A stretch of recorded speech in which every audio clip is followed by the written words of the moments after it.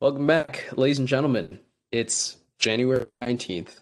It's what time is it? Like 6 p.m., 6 something on a Tuesday. I thought it was a Monday, but Thank God it's Rian, not. it's not Monday. Like I don't know. I woke up this morning, I was like, oh, Monday, damn it. And I realized very quickly that it was a Tuesday.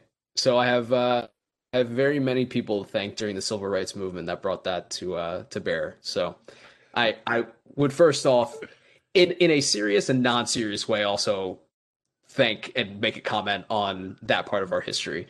In a time where we all need a little bit of love and peace, and in order to not go crazy. Yeah, there's a lot going on out in the world, Rihanna. I think I've been using these like art like recordings and podcasts to essentially supplement therapy. So this has been wonderful. And I don't know. I guess I'm trying to say thank you. I don't really know what I'm trying to It's say. like What's up? no. I mean, I'll obviously take the thank you, and you're welcome. But it's like this tweet that I saw. I don't know how long ago it was now, maybe like a month ago, um, where someone tweeted about this in this other soccer podcast called Stadio. The first segment of it, they always kind of chat the shit, and they were talking about one of the co-hosts said, I wonder what percentage of men do podcasts just to feel something. And Yes, yes. I mean that and is us basically. So and wow, my heart dropped. Like, oh, no comment. But Elias, you're back in the city. I want I'm to back, give you a little baby. welcome back. I'm back. Yeah, I'm excited to be back. I came back yesterday during the long weekend. Honestly, it's really good to be back. It's refreshing to just I mean, like today during lunch, I had to run a couple of errands and I went for like a bit of an extended walk and I was like I really forgot what going around and seeing things and seeing a bunch of people around was like. Like even in a COVID world, like it was just so refreshing. I'm excited, of course, to see you soon, Rian. I'll see you probably over the weekend. We'll keep safe during the weekday when we all have work and want to stay safe and whatnot. But we'll probably get back to watching soccer pretty soon, which is honestly extreme the most exciting news. That is. And with that, shall we begin, Elias? And let us begin. If you are listening to this podcast, you know Rihanna and I pretty well, likely. Or if you don't, you have gotten to know our voices and our analysis and our thoughts on a variety of different teams throughout Europe over the last year and a half. Rian, Liverpool United. Let's talk about that because it reminded me a lot of the Chelsea United game earlier in the season when I had two choices. I mean, I had one choice, which is to come to your apartment, watch the game, enjoy it, drink it in with friends, not literally, but yeah, enjoy football. The other option, of course, that day was to stay home, nap, miss the whole game, and be sad about it, or say you didn't miss much. Of course, in both of these fixtures, option B would have been the better of those two choices in each one. What happened during this game, Rihanna? Like I'm gonna be honest. I watched only like two-thirds of this game because I couldn't bring myself to watch the latter half. And I texted Rihanna during, I think it was during halftime where I said I'd literally rather watch Getafe and versus Osasuna in La Liga. And Rihanna's prompt response was, "Well, no," but that's my honest opinion. So, Rihanna, yeah, what are your thoughts on this extremely underwhelming fixture? Yeah, I think it's decent to look at it similarly to the past Chelsea United game from the first few weeks of the season. I I think this one has a bit more to do. I think this was actually a slightly was more entertaining than that one, honestly. But I think when you look at the circumstances, Liverpool still with their injury troubles, especially in the back line where they're now having to play Fabinho and Henderson, two of their best pressing midfielders at center back right now, and not just that, like two of their you know initiators of attack, right? Like you look at a potential midfield three of Thiago, Fabinho, and Henderson, and you think that's pretty damn good, right? But that's not being allowed to happen. That triangle's actually like kind of flipped on the other's way, whereas Yeah, those two yeah. guys would be sitting in front of Thiago, or it might be Fabinho and those and Thiago and Henderson sitting in front of him. It's flipped now. Two of those guys are playing at center back, and um and you kind of see it sometimes too, where Thiago, as is, he kind of lies deep in the attacking play, and so like those three actually sometimes end up standing next to each other, like in passes, like when Liverpool has the ball. But yeah, back to the game itself. Look, United played the way that we expect them to play in these games. There are But people it's frustrating. criticizing. Like it's Yeah. just I don't know. I don't want to interrupt No, you. no, I'm you have very every right to be frustrated. frustrated. You have every right to be frustrated as a neutral, especially. This is how United Ridiculous. plays in these games for the most part, right? But on like a broader kind of look there, that's how a lot of these games have been going in England, at least, right? A lot of these games between whether you want to call them title contenders or top four, top five teams, just giving a little rundown here. Like Liverpool United 0-0, Chelsea United 0-0, Tottenham Chelsea 0-0, Manchester City Liverpool 1-1 in a game that was pretty boring for a lot of it. Um, Manchester United 0-0, Everton Liverpool 1-1. And then you see you have a couple, well, one big result in Tottenham and United. It was a 6-1, and one of those teams went down to 10 men in the first like 15 minutes of the game. Um, and United Leicester were 2-2, and that was probably the most entertaining of any of these types of games, right? But yeah, I think it's more of a thing that's happening in England in general. And in general, a lot of the big games in England are pretty cautious, but even more this season, it feels like, and you wonder how much of that has to do with the circumstances of this season, and in general, English, the way these games go are usually pretty cagey, and not a lot being given up. Teams are more worried about losing than anything else. Um, but yeah, it feels like it's just an England thing because you look across most of Europe. I mean, Juventus and Inter played a 2-0, and that was a great game where, I mean, Yeah, Juve lost, but a great game. yeah. The Juventus AC Milan game, really, really good. I think the Classico was really, really good, I thought, for like 45 minutes, and then a bit more cagey in the second Yeah. half. Um, but hey, look into Germany. Leipzig and Bayern played at 3-3 just a month ago. So it feels a bit unique to England right now. But And Bayern and Leverkusen. But yes, yes. yes, yeah, exactly. Bayern Leverkusen 3-2, where Bayern had to come back from down to 0. So it feels like it's maybe just an England Premier League thing right now. But Elias, even in your just 2/3 of watching this game, did this game make you kind of change your mind at all with either of these two teams like title chances? Um, it made me realize that it actually solidified for me that United will not win the title. And I'm not being facetious. I mean that genuinely because you cannot win a title playing like that for 38 plus games. You simply cannot. You're going to be beat by better Jose teams. Mourinho would beg to differ, but no, Jose that's a Mourinho joke. is That's a literally joke. don't get me started. Didn't mean But to no, but gaslight. actually, no, that don't even gaslight because that makes a good point. He is the one exception to that rule. If you think about any other coach that's tried to play pragmatically for, I mean, let's be honest, for a top six side in England, they don't go on to win the title, right? I mean, I can't think of. Let take Claudio Ranieri for a second. Like Mm. he didn't play pragmatically. He played extremely aggressively and defensively when necessary. That's not pragmatic. United play extremely pragmatically. They play it safe. They play counterattacking when they need. It's not a formula to win the league. It's formula to win certain games. But I would rather look at the games that United have lost or lost points to tell me a bigger story. And what that tells me are two things. One, like I said before, Ole Gunnar Solskjaer is not a strong coach yet. He doesn't have the tactical knowledge and abilities able to coach top six side in England. I would argue potentially even a Premier League side.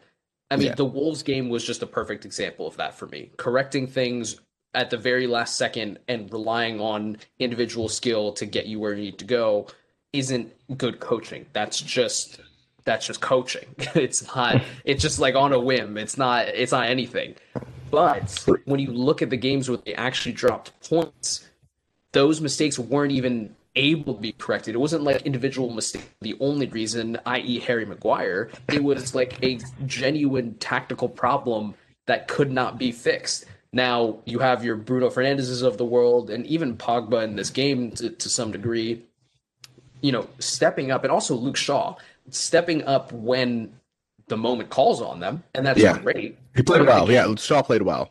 yeah, no, they played well, but again, show me that team performance or a Right. team performance over 30 plus games, and it doesn't exist. It just doesn't exist. So it's a miracle that they're in first place still to me, but I think, and you said it too, Well, not after today. No, okay, no. Liverpool, this is what you said over the weekend. Liverpool at 60+% would have beaten this team easily. Yeah. They're just not at it. Yeah. Yeah, I mean, that's why I say I think it was more entertaining than the Chelsea United game that you talked about. Like, the first, I thought, half hour-ish, like Liverpool got into some good positions, and they just their front three looks extremely tired.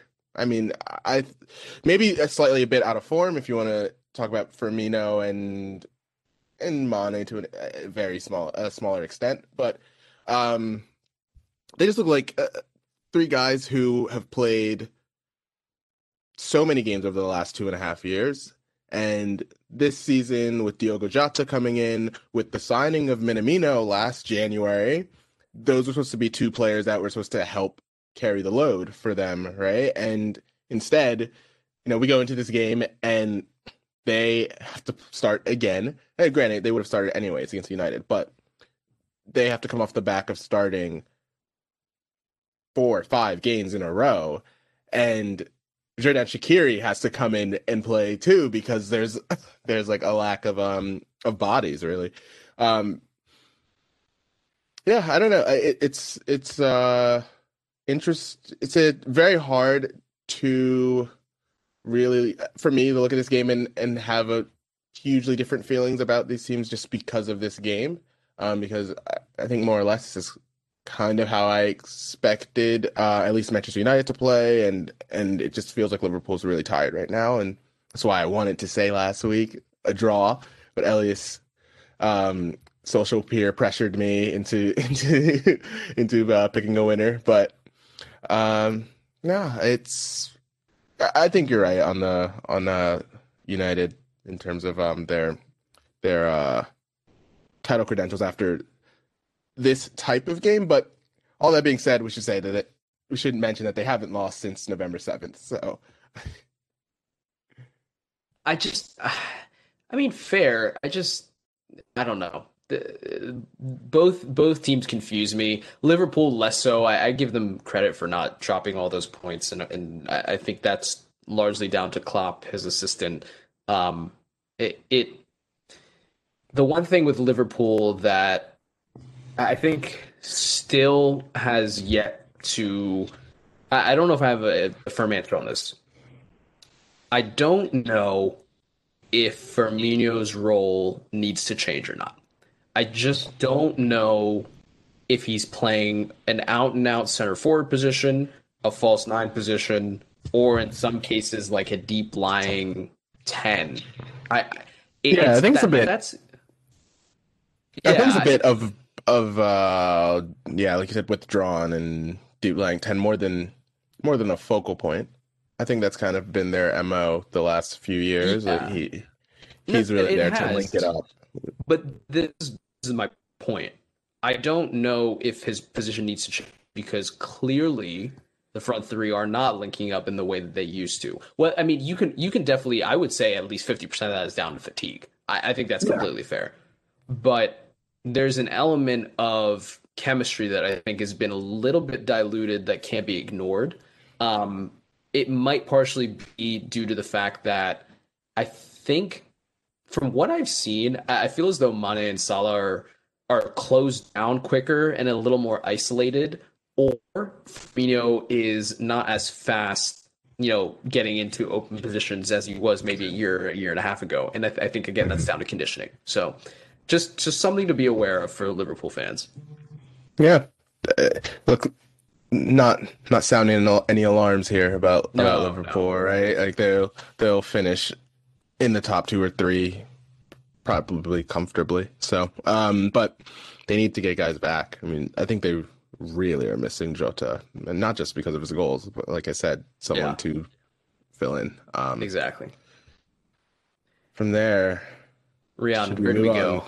Should we move on to like the lurking Death Star 3.0 that is Manchester City right now? Maybe I'll add like Star Wars background battle music when I edit this out for this part of the pod. But yeah, this is really interesting to me. You sent me an article about why 538 has always chosen Manchester City as the likely Premier League title favorites. And it was interesting. And it makes sense, but do you want to give us a quick overview? I mean, let's also point out that they played the last two games against Crystal Palace and Brighton, two teams that I think we would expect City to beat. Maybe not necessarily comfortably, especially against a team like Brighton. But you would expect them to still win. So why do you or you and our friend Nate Silver think that Manchester City were always the favorites to win the title? Well, for me, I thought Liverpool. I had Liverpool as my favorites to for the basically. I'm gonna say All the really way. up until like the last week probably, but I mean 538. Not to get too much into like the how much they actually calculated this stuff because even I am can't say I'm at the depths to quite understand um their formulas, but it's more or less based on how they've performed against the same level of competition as the rest of the league, and it pulls in like XG and all this other stuff like non-shot XG. I'm not gonna even go on about that right now, but for just the reason why I have started to believe why they are probably, in my opinion, I think they'll win the title. Just to start, I mean, they're the only team in the Premier League this year, so far, who have won five in a row, which sounds crazy in the sense because, usually by this point you've got at least two very, very strong teams and winning five in a row is, you know, it's not that taboo, right? But in this season, especially in England, with how crazy everything has been and how like what a fifth, a little more than like, maybe like a fifth of the teams had to play in Europe up until mid-August and had a very tough like start to the season. It's, I mean, they look ominous. I mean, really, they look ominous. They haven't lost since the 2-1 loss to, or sorry, 2-0 loss to Spurs in November. They've only conceded two goals since then. And he's trying this thing with Gundogan and De Bruyne sometimes too, like kind of playing up top, and it's working. It's working, and they look more Can I defensively tell strong you? than Can I last tell you season. why it's Oh yeah, working? I've realized this. Just this is me in my tactical head because I love just looking at how this plays out for City. The reason why the De Bruyne Gundogan almost double 10 kind of pivot is working is because they are both so good at dragging defenders out of position. And again, it's a small sample size, but if you go back and look at the footage, De Bruyne, I think for obvious reasons, naturally draws defenders towards him.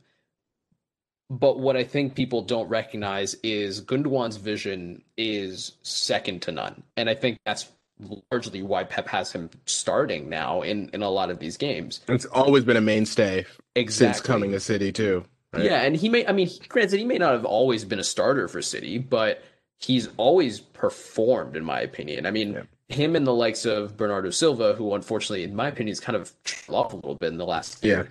Um, Gundogan has been relatively consistent, and giving him just an extra 5 yards of space is really, really detrimental to any team that's defending in a compact low block against City because you're essentially allowing your defenders to get drawn out, right? And you can't give De Bruyne and Gundogan that much time on the ball. So, sorry, that's just my piece. No, I love that. It's look, he's got 4 goals in his last 5 games, I believe, in Gundogan. And speaking to like their ability to like you said, draw defenders out of space. And in basketball, I think the nomenclature there is like it's gravity. It's the gravity of the player, right? I look at the goal, Foden's goal against Brighton. So De Bruyne picks it up somewhere on the left-hand side, maybe about 10-ish yards outside of the box. He picks it up in like small space for sure. Picks up some space, and there's like 3 or 4 defenders who are holding their positions because they're just in their little block there. And there's just some space. Instead of De Bruyne taking that and passing it off someone, he engages with the defenders. He dribbles just maybe like 5 yards, draws in 3, and lays it off to Foden, who then has to still do a lot of work to score, but he lays it off to him in space, and he ends up scoring the goal. And I mean, the intelligence of that, and also something that I really wish that more players in general, but definitely a bit of a Chelsea thing here, is to take the space that's given to you by the defenders. It's given to you by the other team. I think we see so many times, in a lot of teams, not just Chelsea, but like in a lot of teams where you're so focused on the possession that it's almost like take the ball, pass the ball, as Pep Guardiola has said says in the Yes. past. Yes. But it's almost like that instead of seeing what's actually in front of you, and especially when teams are dropping deep, and the intelligence to just commit a defender. I think that is the kind of the grand thing that I'm trying to come across here, is that drawing a defender out of position is the most important thing. Like that's what the attack is supposed to do. That's even what like great possession is supposed to do: draw the defenders out of position, right? And yeah, I mean, Gundogan and De Bruyne have been magnificent this season, especially in the last 2 months, which is what we'd always expect from De Bruyne, obviously. Yeah. But Gundogan playing in a position that's not natural to him he's kind of taking it to another level here. And all this being said, Sergio Aguero still has played so little of this season, and is just coming back from not coronavirus, but being, as Pep Guardiola said, a little closer in contact than usual to someone who had COVID. So He um, literally made it like it was his wife. yeah, So, I I'm don't know guessing who it that's could have probably. I been. mean, let's hope, right?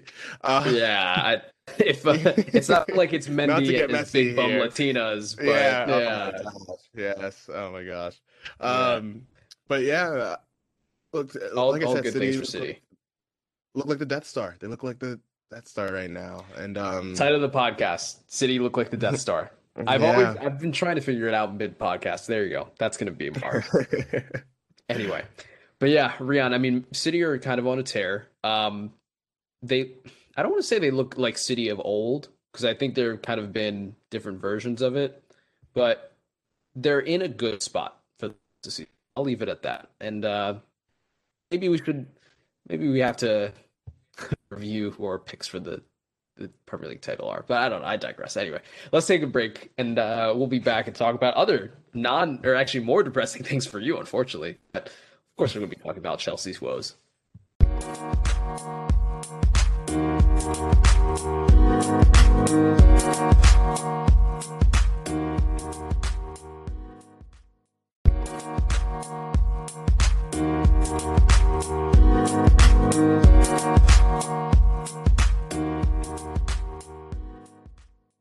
Hey, ladies and gentlemen, I have been waiting a full day for this. I've been waiting a solid 24 hours to talk to Rihanna about Chelsea and where they're at. Granted, this doesn't give me great joy. Let me point that out in saying that Chelsea are really just not in for it right now. They were, as some might recall, my picks to win the title. And by the way, their expected position, their literal like X position, XP, is that what you want to call it? Yeah. Yeah, is or was second in the table at this point. So I was not far off, other than the fact that I was so far off. So, Rian, do you want to talk about this from a Chelsea perspective or a Leicester perspective? Because I think there's two parts to this story. I think we should start with the Leicester part of this because at the end of the day, one team is a potential that we might end up talking about Leicester more throughout the season than Chelsea because Leicester actually look like a team that are going to be in and around the top 3 or 4 for the rest of the season, right? They haven't lost a match in a month. That's 20 points from their last 9 games and 2 really good wins, or 2 really good 2-0 wins. Played Chelsea off the park today. Looked like a team with more cohesion, obviously in better form, and just looked really formidable, honestly. Add that to the 2-0 win against Southampton, and we've lauded Southampton for this entire season, and beating Southampton has not been easy for anyone, right? So, you have to give them the huge credit there. Today, was it Wesley Fofana, guy I've talked about before, that they brought in from Saint Etienne, 20 years old, great signing. He's been fantastic, and they just look they look more like a Champions League team than Chelsea does right now. It's really that simple, honestly. And massive props again to Brendan Rodgers, who, second half of last season, we talked about that collapse. So to kind of have the team in this same mentality in this season, and there's still this whole second half of the season to go. I know it's almost the end of January, but there are still a lot of games to play in England, and I'm a little wary about how they fit them in. But yeah, Leicester are in a much better position, I feel like, coming to the end of the first half of the season than they were last season, when I think that was around the time that the injuries started happening and around the time they started falling off. So you got to give credit to Leicester first. Yeah, no, I think that's completely fair. I think we like to jump to the gun of top 6 teams, right? And just say, oh, it's almost for the sake of the narrative that it's one way or the other. But Leicester are slowly becoming part of that top 6 narrative. Maybe not in the historic sense that we think of your Arsenals, your Chelseas, obviously, your Uniteds, but they are becoming part of a modern narrative in which their club management, I think, combined with their I don't know what it is about this. I want to say their internal culture is probably the best way of putting it. Is one of there's a drive and there's a determination. There is this unrelenting feeling of we need to strive for more constantly. I mean, you're talking about players that are still in this squad, Jamie Vardy being, I mean, probably most prominent one, that won the title in 2015 and are now on to still playing with this squad and competing for a top four position. There's something very special about that. And Brendan Rodgers, I think, adds an edge, right, to their game from a coaching perspective. Um, so that can't be undermined. And I always say that, right, that like talent overcomes everything.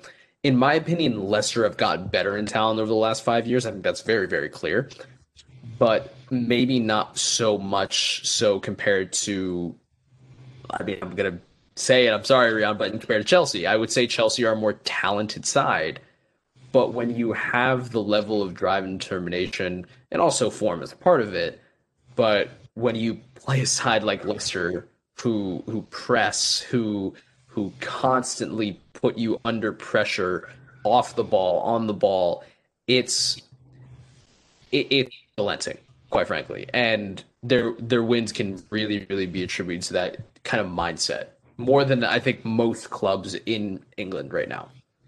Yeah, and they've shown like, flexibility this season too, right?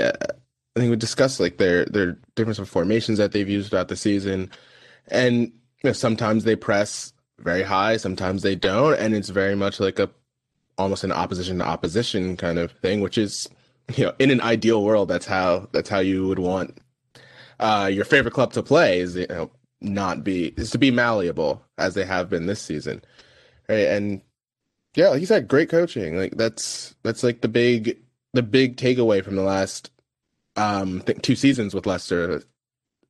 Every player, I can't think of a single one that hasn't gotten better since Brendan Rodgers has come into the club. Very true. That's another point, actually. Yes, I forgot to make that point. There, I don't think is a single player that has, I mean, not gotten better, right? Has the stagnated or gotten worse. Every player has, in some way, increased their level of talent, of contribution to the team. And again, it's part of the coaching. It's part of the management. That's what that comes down to. There are nuances to each one, to each coach, but yeah, that's what it ultimately comes down to. Good point. Yeah, and that's where I think me and probably many other Chelsea fans are having very conflicted feelings right now. Uh, Well, um, where's your head at and where's your heart at? I mean, do you? I don't even want to ask the question, does Lampard get sacked now?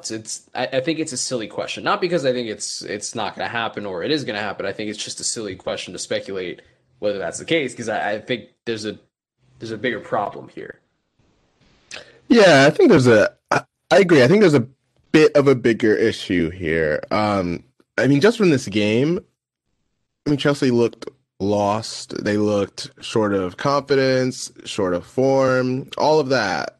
Plus, they just they just didn't look as well coached. I mean, to be completely blunt about it. And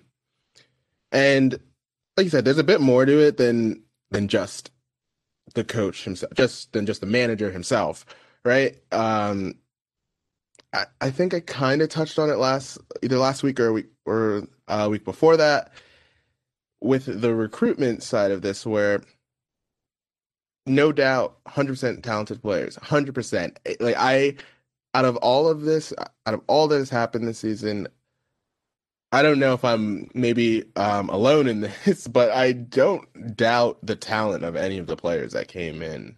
And I don't subscribe to this, they can't adapt to the Premier League, as if like the Premier League is the Monstars and like and every other league in Europe is Toon Squad. Like that's just not it. There's just there's just I so mean, much I more I to will it. say, like, based on watching, especially the Spurs documentary on Amazon Prime, it's very clear that there is a shift from between leagues, not like specifically the Premier Of League, just course, in yes. I general shouldn't between say that. leagues. Yeah, of course. I shouldn't say that it's not possible, not impossible for a player to come from a different league and not have the same success. Of course not. There's a lot of Um, double negatives in that, but sure, I got what you're um, saying. um, but but as good of a players as we think that they are, right? In soccer, it's so fragile. The form, confidence, and I guess for lack of a better phrasing, just positional fit or team fit, playing style fit even. And that was kind of the issue, I think, is that the gold standard for me in recruitment in European soccer at least is Liverpool and Bayern Munich. Two clubs that above all, when they go and identify a player, it's about do they fit our style of play or the style of play of the manager or whatever it is, right? And the thing is, even at the end of last season, even with Chelsea totally overperforming the preseason expectations of Lampard's first season, it's hard to say that there was a discernible style to the team. I almost think of it as like things that the team can rely on, even when things aren't going well. Like parts of how they play that they can always rely on. Like no matter what, we know we're doing this, right? For Liverpool, that's obviously the Gegen pressing and their fullbacks not only making the crosses but also looking inside for their forwards and the high line, and then the same thing for somewhat similar thing for Bayern. For Bayern, it's always the high line, the high press, all of this. And I mean, Manchester City, it's the possession, the movement, everything about that. Even United know that almost no matter what, if we get the ball to Bruno Fernandes, Marcus Rashford knows if I just start sprinting in a straight line trying to get in behind defenders, that ball is going to be played to me. I mean, not just him, but things to rely on and things where you go and you get a Timo Werner and it's like, okay, he's going to play here or he's going to do this thing that we always try to do, and he's going to do it at a better rate, right? And I just think that's unfortunately for me and Chelsea supporters is where that fell a bit short in the recruitment process, right? And the issue there might be more that there was no discernible playing style, really, honestly. I think you could say that Chelsea pressing was kind of their thing, but even last season, I didn't think that the pressing was quite good enough, or cohesive enough. But yeah, I've kind of gone on for a while here, Elias, to jump back in here, but yeah, that's where my You want head me to is. save you? Is that what it is? Before we have even gotten on to the sacking part of it, yeah, that's where my head is in terms of the playing style and in terms of what the issues might be more than just the coach for now. Yeah, no, I mean, so when I alluded to there being a slightly bigger problem than just Lampard, that was exactly it. It was the fact that I don't know how much of a coordination there was between, management saying, who do you want, slash Lampard saying, these are the players that I think are going to fit this style. It almost seemed too good to be true. Do you remember when Ziyech, Werner, Kai Havertz all were I think signed the within this Havertz period? and Werner ones were because Yeah, Werner was or not Werner, sorry, Ziyech was Ziyech. Yeah. um announced in January of last year, Yep. and from all that I've read, they were something that the Chelsea board and transfer team has been looking at for years before bringing him in. So that one was a bit more of like a continued kind of scouting there and bring him in. But yeah, you're right. The Werner and Havertz ones were a bit more of a spur of the moment. No one else can get them right now, so let's Right. grab the assets and and And I you can could, understand the yeah, reasoning of it, right? I can understand the reasoning of it, but I can also, I can guarantee you that this conversation happened within the managerial or management room where this decision was made. What's the worst that can happen? The worst that happens that we sell them for a slight, slight Right, loss in right, future years, um, which you can make the argument they're headed towards. But again, that's part of the problem is that the actual squad planning wasn't amazing. There is a way of fitting great players together, right? There are coaches that can do that, and I think Real Madrid is probably a great example of that. But you have to have that level of strong coordination between the management board and the manager that you bring in. And I just don't know if those ideas are on the same page. They may be there, but they may just not be in agreement. And I think the only way, getting on to kind of the sacking point now, the only way that this continues is, honestly, in my opinion, for Lampard to get sacked. I'm not saying that's a right decision. I'm not saying that's a wrong decision. I'm saying just based on the dichotomy of their two, I guess, paths, if you will, this is going down the direction of Lampard being sacked because the only thing that you can change right now, if you're the board, is obviously not going to be you. So what is it going to be? It's going to be the coach that will have to leave and a manager that will come in and be able to tactically figure out the strengths of each one of these players. We have been screaming. I mean, basically every football fan that's watched Chelsea, including Chelsea fans, have been screaming for Werner to play in a 4-4-2 or a two-man striking duo with Olivier Giroud. Why has that not happened? People have been asking questions of both Kovacic, Jorginho, and even Conte in some ways. When nothing has necessarily been done about that until maybe the last 2 weeks. So again, why haven't those questions been answered? I That's where I think it comes down to the And coach. yeah, and that's where I think now you look over to the body of work of the first season and a half, and I think one of the main criticism of Lampard, which I think I've said before, that it seemingly he has issues judging his own players' abilities, right? I kept pounding on about how Mason Mount is not a number 10 and not a left winger, and he played too much of that, I thought, last season. Granted, more out of necessity than that being the actual plan for him going forward, right? But, but there are just some things. It's very weird. A few of the things that Chelsea just don't do, and I thought a perfect example of that is Leicester's second goal and kind of the 10 or so minutes leading up to it, or even the entire half leading up to it, right? Um, the runs that are being made in behind for Chelsea, that Tammy Abraham kept making them. Havertz did a couple times. Timo Werner has been doing it the entire season, and the lack of I don't want to use desire because I think this is something that's going to be so easily just told to players. Um, but the lack of ambition to play the ball into space. And during this game, there was I said to my roommate, I was like, are we refusing to play Timo Werner into space? Are we refusing to actually use his pace? I don't understand. Everything is I don't know if that's necessarily the problem because there have been times where he's been played into space, and I don't want to be cliche about it, but he has wasted a lot of chances he's been played into space with. I agree. He's wasted chances. No doubt.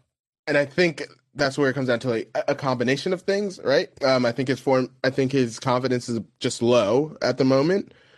But even so, I mean, he should have scored against Fulham over the weekend, no doubt.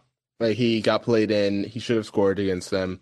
But more than just him, it's just that thinking in general, Cal Hudson-Odoi made probably at least 3 or 4 of those runs in the first half and got a little frustrated when it's just not being played, um it's just weird, you know. It's weird that with all of the pace that Chelsea has, that the team does not play more direct, and that's where maybe one of my biggest criticisms at the moment. But out of it all, it just Frank Lampard seems a bit lost at the moment, and he shouldn't bear the full brunt of the blame.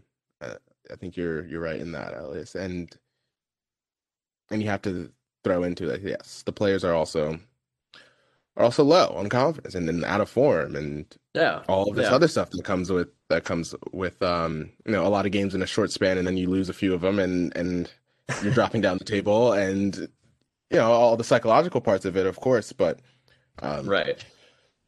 it the reports are out there. That's a matter of when and not if he gets sacked. And I mean, I don't think you can argue with what has happened, especially in the last month. But the team seemingly not still not having a discernible playing style is really difficult to answer for, right? It's one thing to lose. It's one thing to be out of form, Right. right? Liverpool have been Right. out of form, and they've granted they lost to Southampton, a good Southampton team, but even out of form,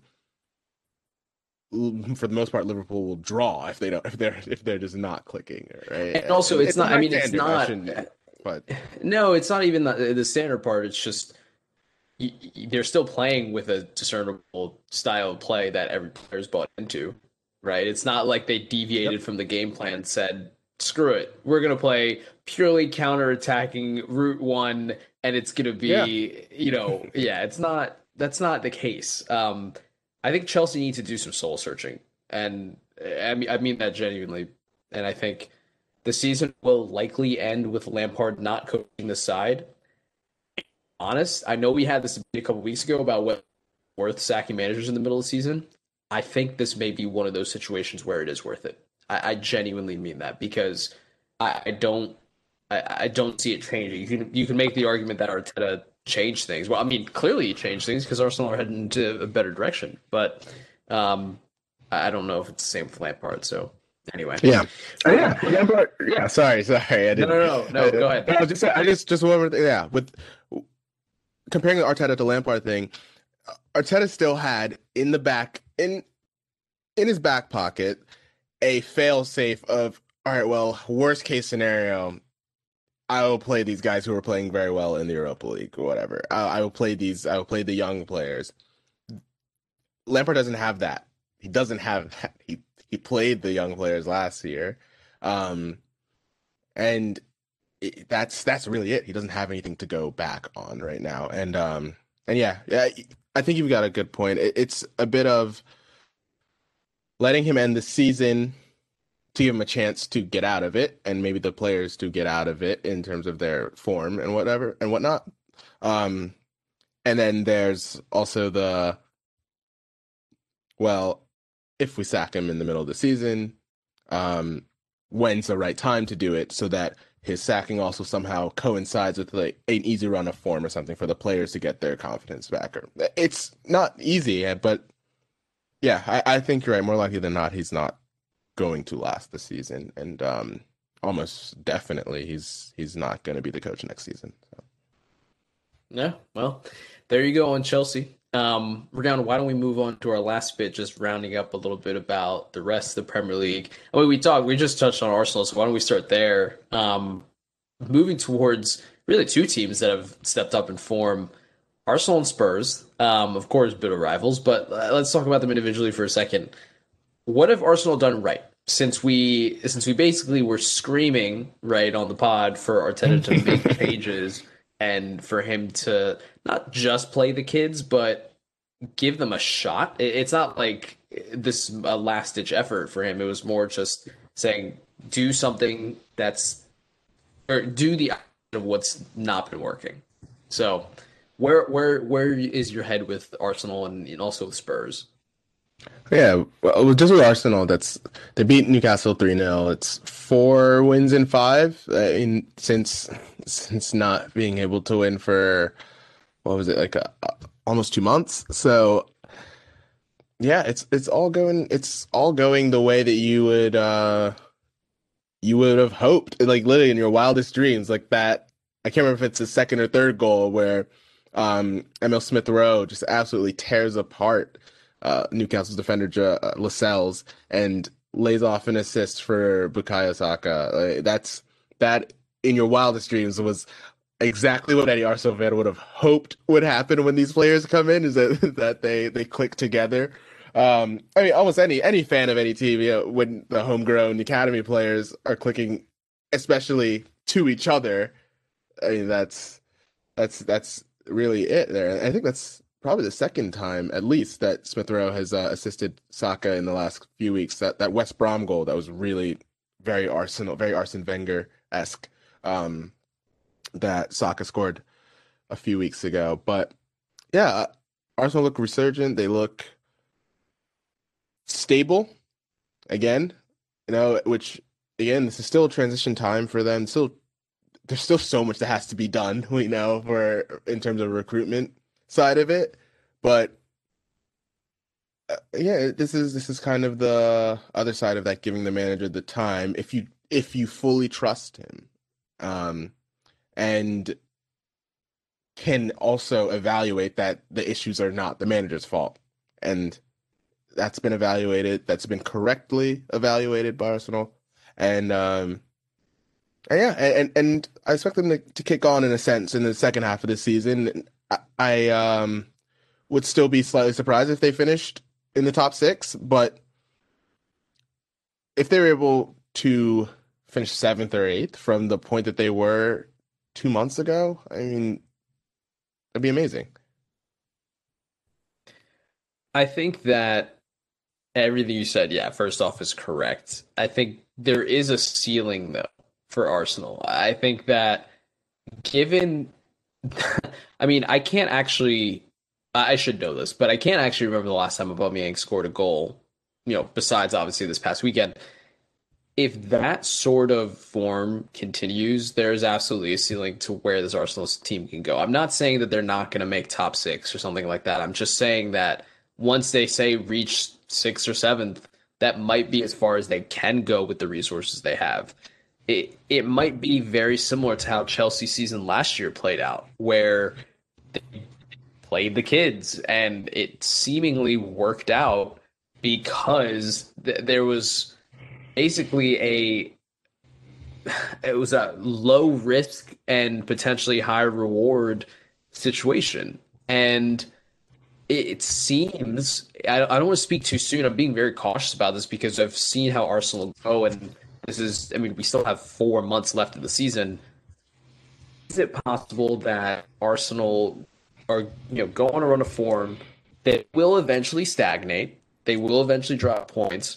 I'm more curious what happens after that. I'm more curious as to how Arsenal and quote unquote the kids can rebound from that point because I think that little fluctuation, that pivot point, will define exactly what Arsenal season will look like. Yeah, you are not wrong there. From there, shall we just touch on a bit of Spurs the past week here, Yes, let's who let's have touch on our friend Machiavelli. yes, yeah, Spurs who are sitting in fifth. Look, at least probably at least one team, one very good team is not going to make the Champions League this season, and two, most likely two, right? I'm not throwing Chelsea in that right now because I'm talking about teams that play well, that are playing well and won't make the top four. Um, but Tottenham's in fifth right now. They're on 33 points, one off of fourth. Uh, they're in a dogfight, of course, to finish in the top four, right? And it's almost like I wonder at what point do you think that Mourinho will go a bit um, Europa League focused, right? All that being said, Tottenham have won two of their last three, including a 3-0 win against Leeds.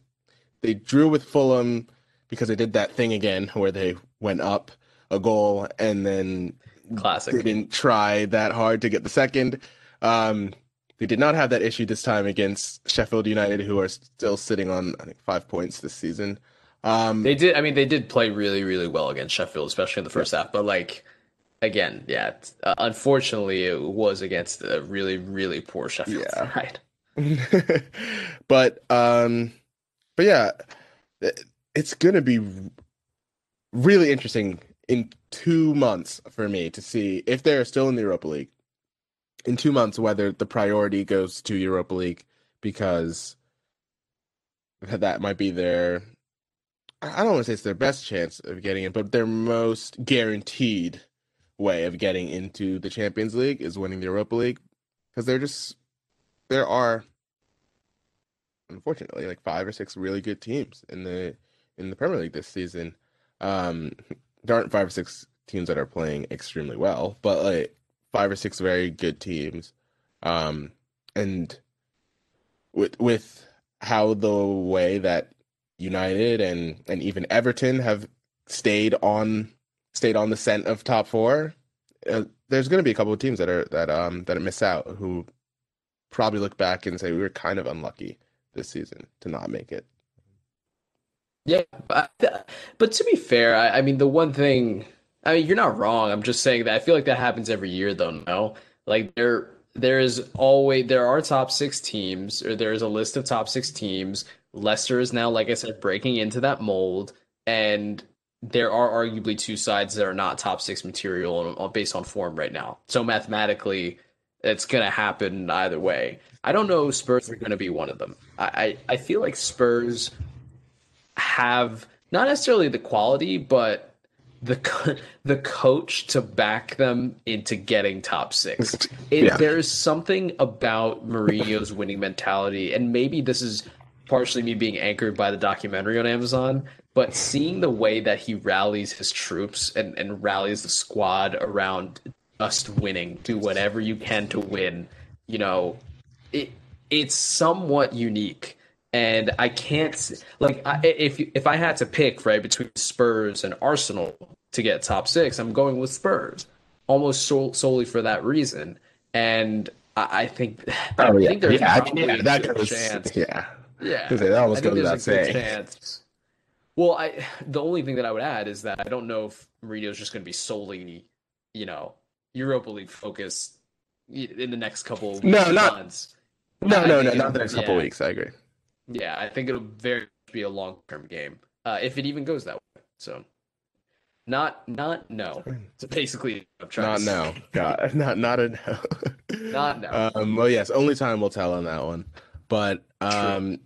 we did touch on Everton a little bit, and they got a good win against a sinking Wolverhampton Wanderers, who have Dude, not. what happened? What happened to our team of our team of the year pick last year? Hmm. It's just sad. I mean, It is. It is. I think.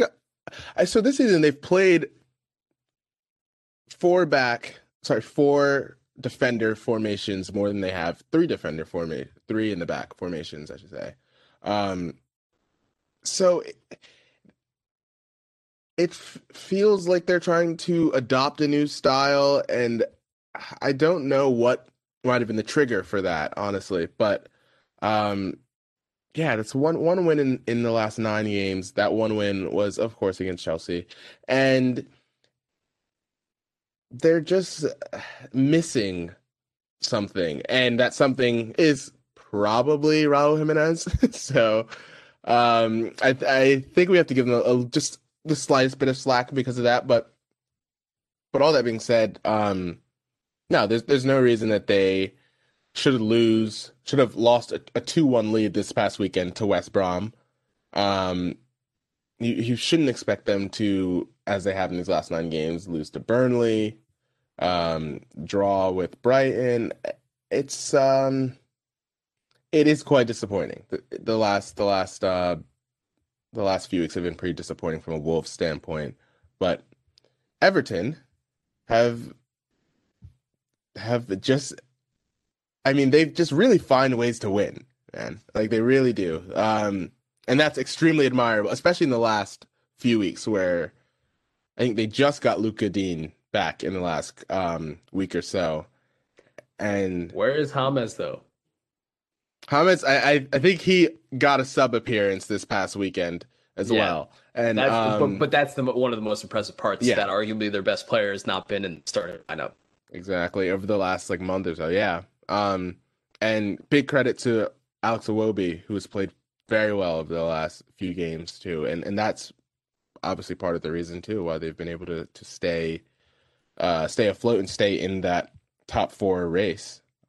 So they're one of those 5 or 6 teams that has been playing really well, and yes, we're still barely at a halfway point here. So obviously things can change extremely fast in like 6 weeks, but they feel like a team that will stay in that top four race for the rest of the season, and that's what I'm saying. It's gonna be there's gonna be a couple teams that miss out, and you feel like well they played well almost the entire season. Where I think I kind of felt like that about Wolves last season. That's the funny thing.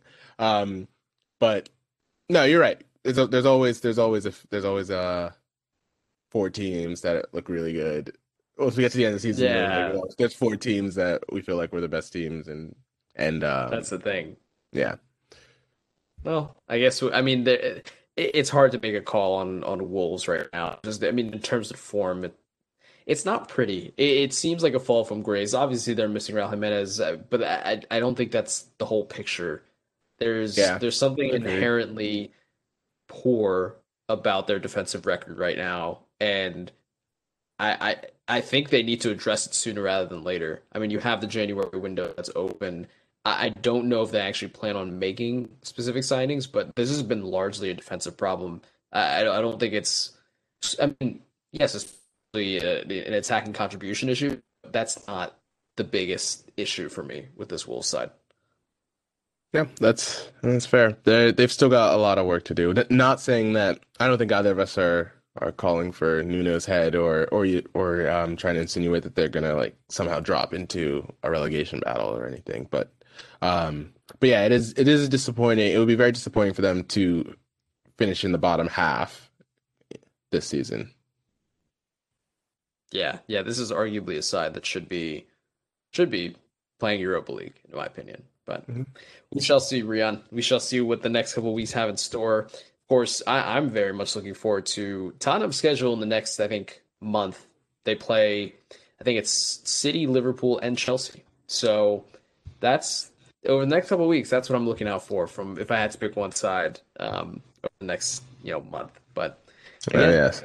we don't make the actions. We just make wild predictions and terrible analysis. So with that, Rian, I think that wraps up this week's Premier League pod. And of course, I will be naming it Manchester City is a Death Star. So thank you everyone for listening. As always, we'll be back with a La Liga portion of this week's episode or for this week. We'll be back soon. Have a good one, everyone. Thanks, guys.